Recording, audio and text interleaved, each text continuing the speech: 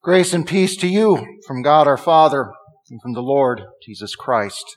Amen. Word of God for our special consideration this morning is our second lesson, 1 Corinthians 3, verses 5 through 11, as printed in your bulletins and already read. Dear brothers and sisters in Christ, it is remarkable, really, how you start learning physics and architecture, a rather advanced set of principles, when you are still just a toddler or a preschooler. You don't learn it from videos or books, and not from dolls or stuffed animals, from play cars or trucks, or from any of the things that encourage you to just play pretend. Instead, it is from the simplest of things. Blocks. Plain pieces of wood of different sizes and shapes.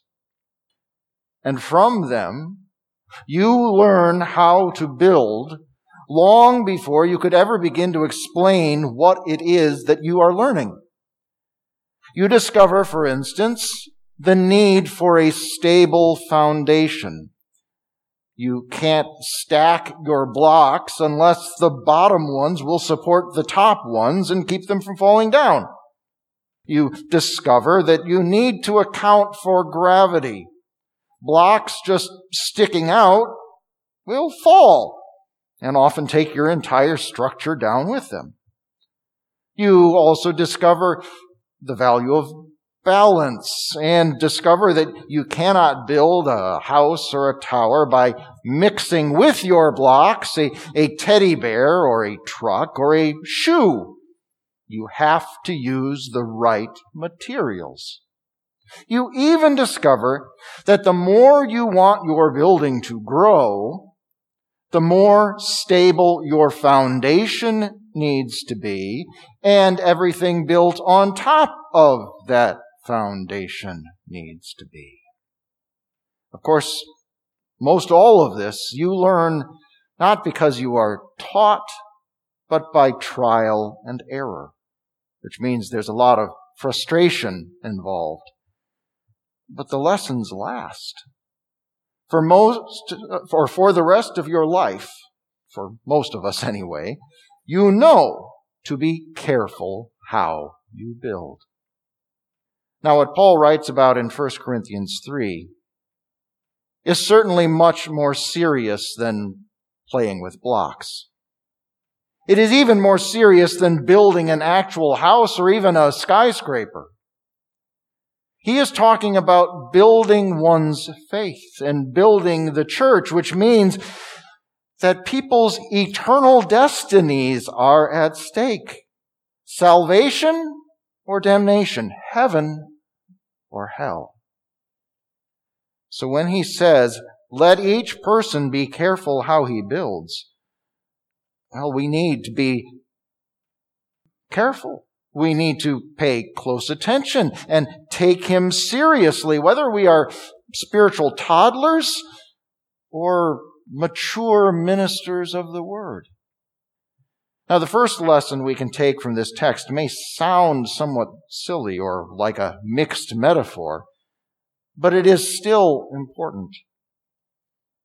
Don't mistake the builders for the foundation. This was actually one of the big problems in the church in Corinth, and it was really the first one that Paul addressed in his letter, where he addresses many problems. You see, the believers there had formed factions based on different teachers of the Word.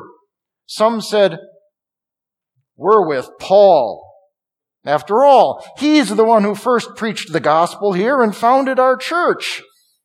Others said, we follow Apollos. He came along after Paul and improved things. He did a much more thorough job of teaching us, and we have grown so much from his teaching. So obviously, he is the one to identify with.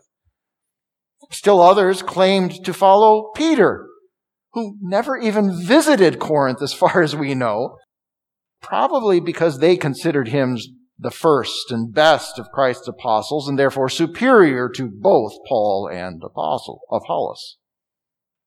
Sadly, people still divide churches, and Christians still form themselves into tribes this way today.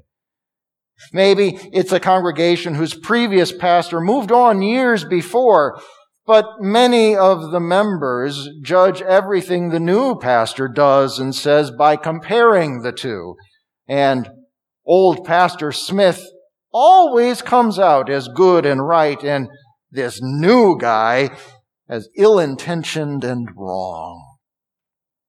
Sometimes in a congregation, there will be a competition for influence as Bible study leaders end up gathering factions around themselves.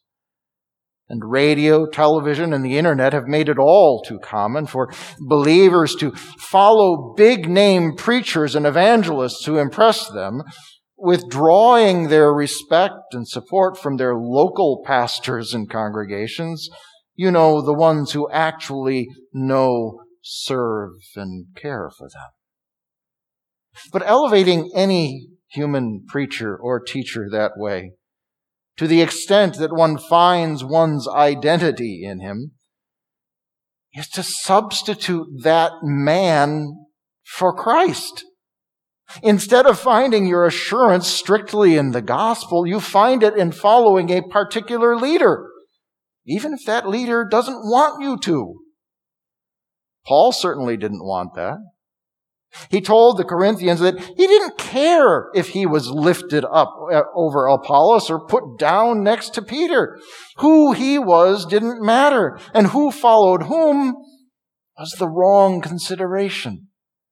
The only thing that mattered was following Christ and trusting in His Word. That is the foundation of all Christian faith.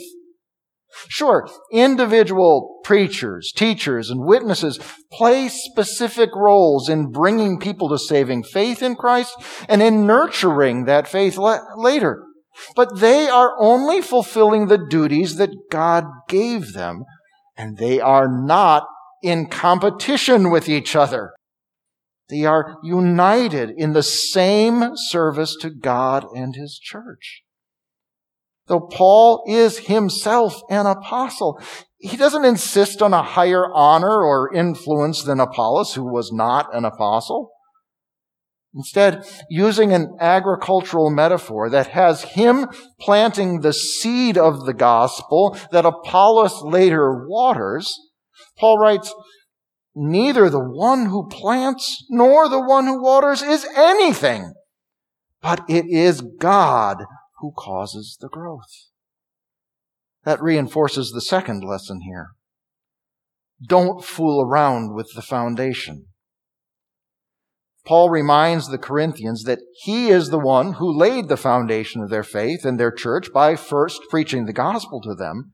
But that foundation is the thing that matters most as they build their lives of faith and build their congregation. No one can lay any other foundation than the one that has been laid, which is Jesus Christ. You and I need to be just as careful how we build. You are not a Christian because of the family or culture you were born into. You are not going to heaven because you are a good person. You are not saved from your sins because of how hard you try to do good and avoid evil. No, everything that you are, have, do, and look forward to is because of Jesus Christ. He is the one who gave His life on the cross to save you, a sinner, from the punishment that you justly deserved for your disobedience. He is the one who rose from the dead to give you His victory over the grave and grant you eternal life like His. He is the one who gave us baptism, through which you were washed clean and claimed as a child of God, and who gave us His holy supper, in which you receive His true body and blood for the forgiveness of your sins, life, and salvation. And He is the Word made flesh, the voice of God, who speaks to us through the Scriptures, both defining and enriching everything about our faith and our identity as Christians.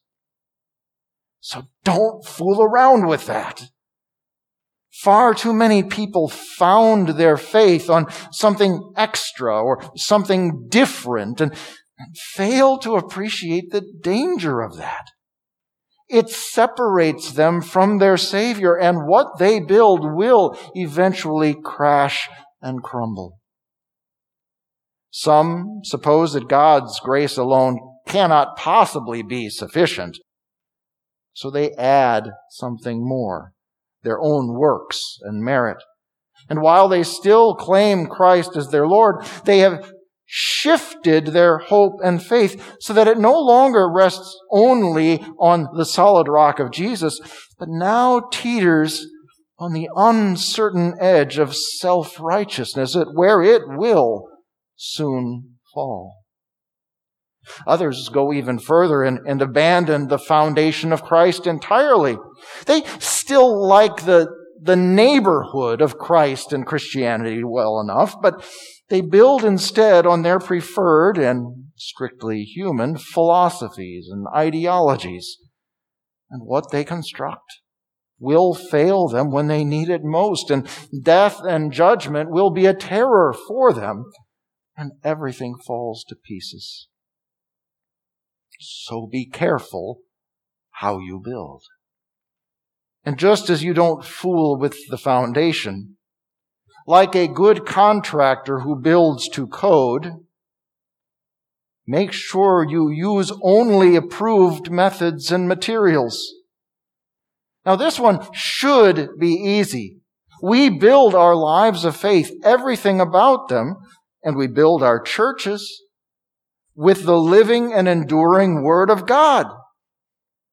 But as sinful people, living in a sinful world, we are often tempted to substitute other materials, our own or others' opinions, the pleasures of our flesh, the latest political movement, earthly riches or glories, family history, national, racial, or ethnic identities, and so on.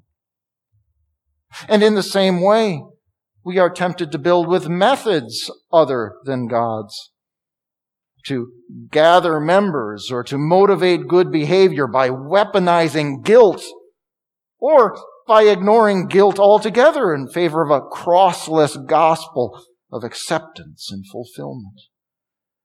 Or perhaps we do it, or they do it, by treating faith in the church as strictly human ventures, to be grown and nurtured with strictly human means. Don't give in to those temptations.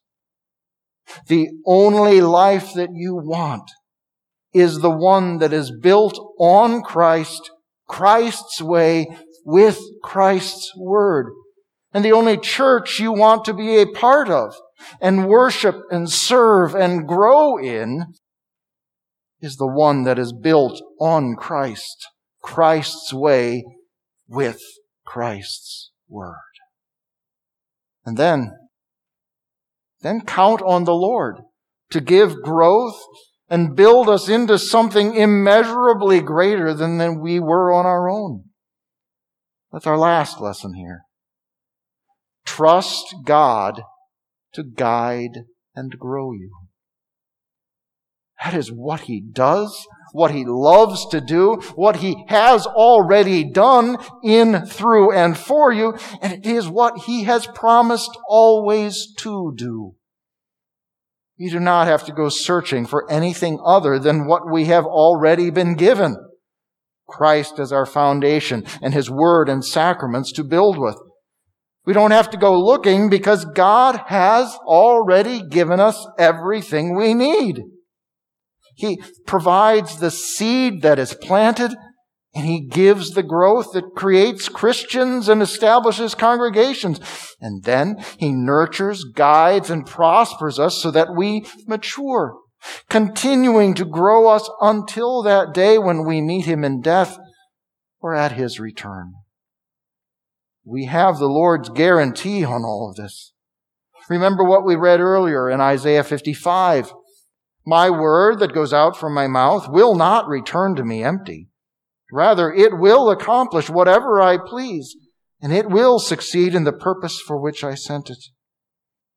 And we also have the lesson of the parable of the sower, showing us that when his word takes root in the good soil of our hearts, in those who continue to hear and understand the word, we continue to produce fruit. Some 100, some 60, and some 30 times more than was sown. You know, one of the most famous buildings in the world is famous because those who laid its foundation were not careful how they built. The tower in Pisa has been leaning for centuries, almost since it was first constructed. And if various stabilizing efforts hadn't been made since, it would have toppled long ago. Of course, there is also a very familiar fairy tale that also teaches us to be careful how we build. The 3 little pigs in their houses of straw, sticks, and brick. Our text today has focused us properly on faith and the church, but we can expand the lesson here to other things in our lives. What is there in your life that you have built or tried to build apart from a foundation of Jesus Christ? Or with materials and methods contrary to God's word and will? Think of how many struggles, troubles, and even failures that you have faced as a result. In your relationships, in marriage and family, in your career. Consider the division, anger, and enmity we all experience because of issues like abortion, race, sexuality, and justice. Things that have separated our society into parties and tribes and warring factions. And so many of these things would not even be issues if we followed Christ and really listened to what the Lord has told us in the Bible. At the very least, we as Christians would be more certain of our positions and that they are the right ones when we know that they are firmly founded on Christ and not merely on our own or others' opinions, emotions, or experiences.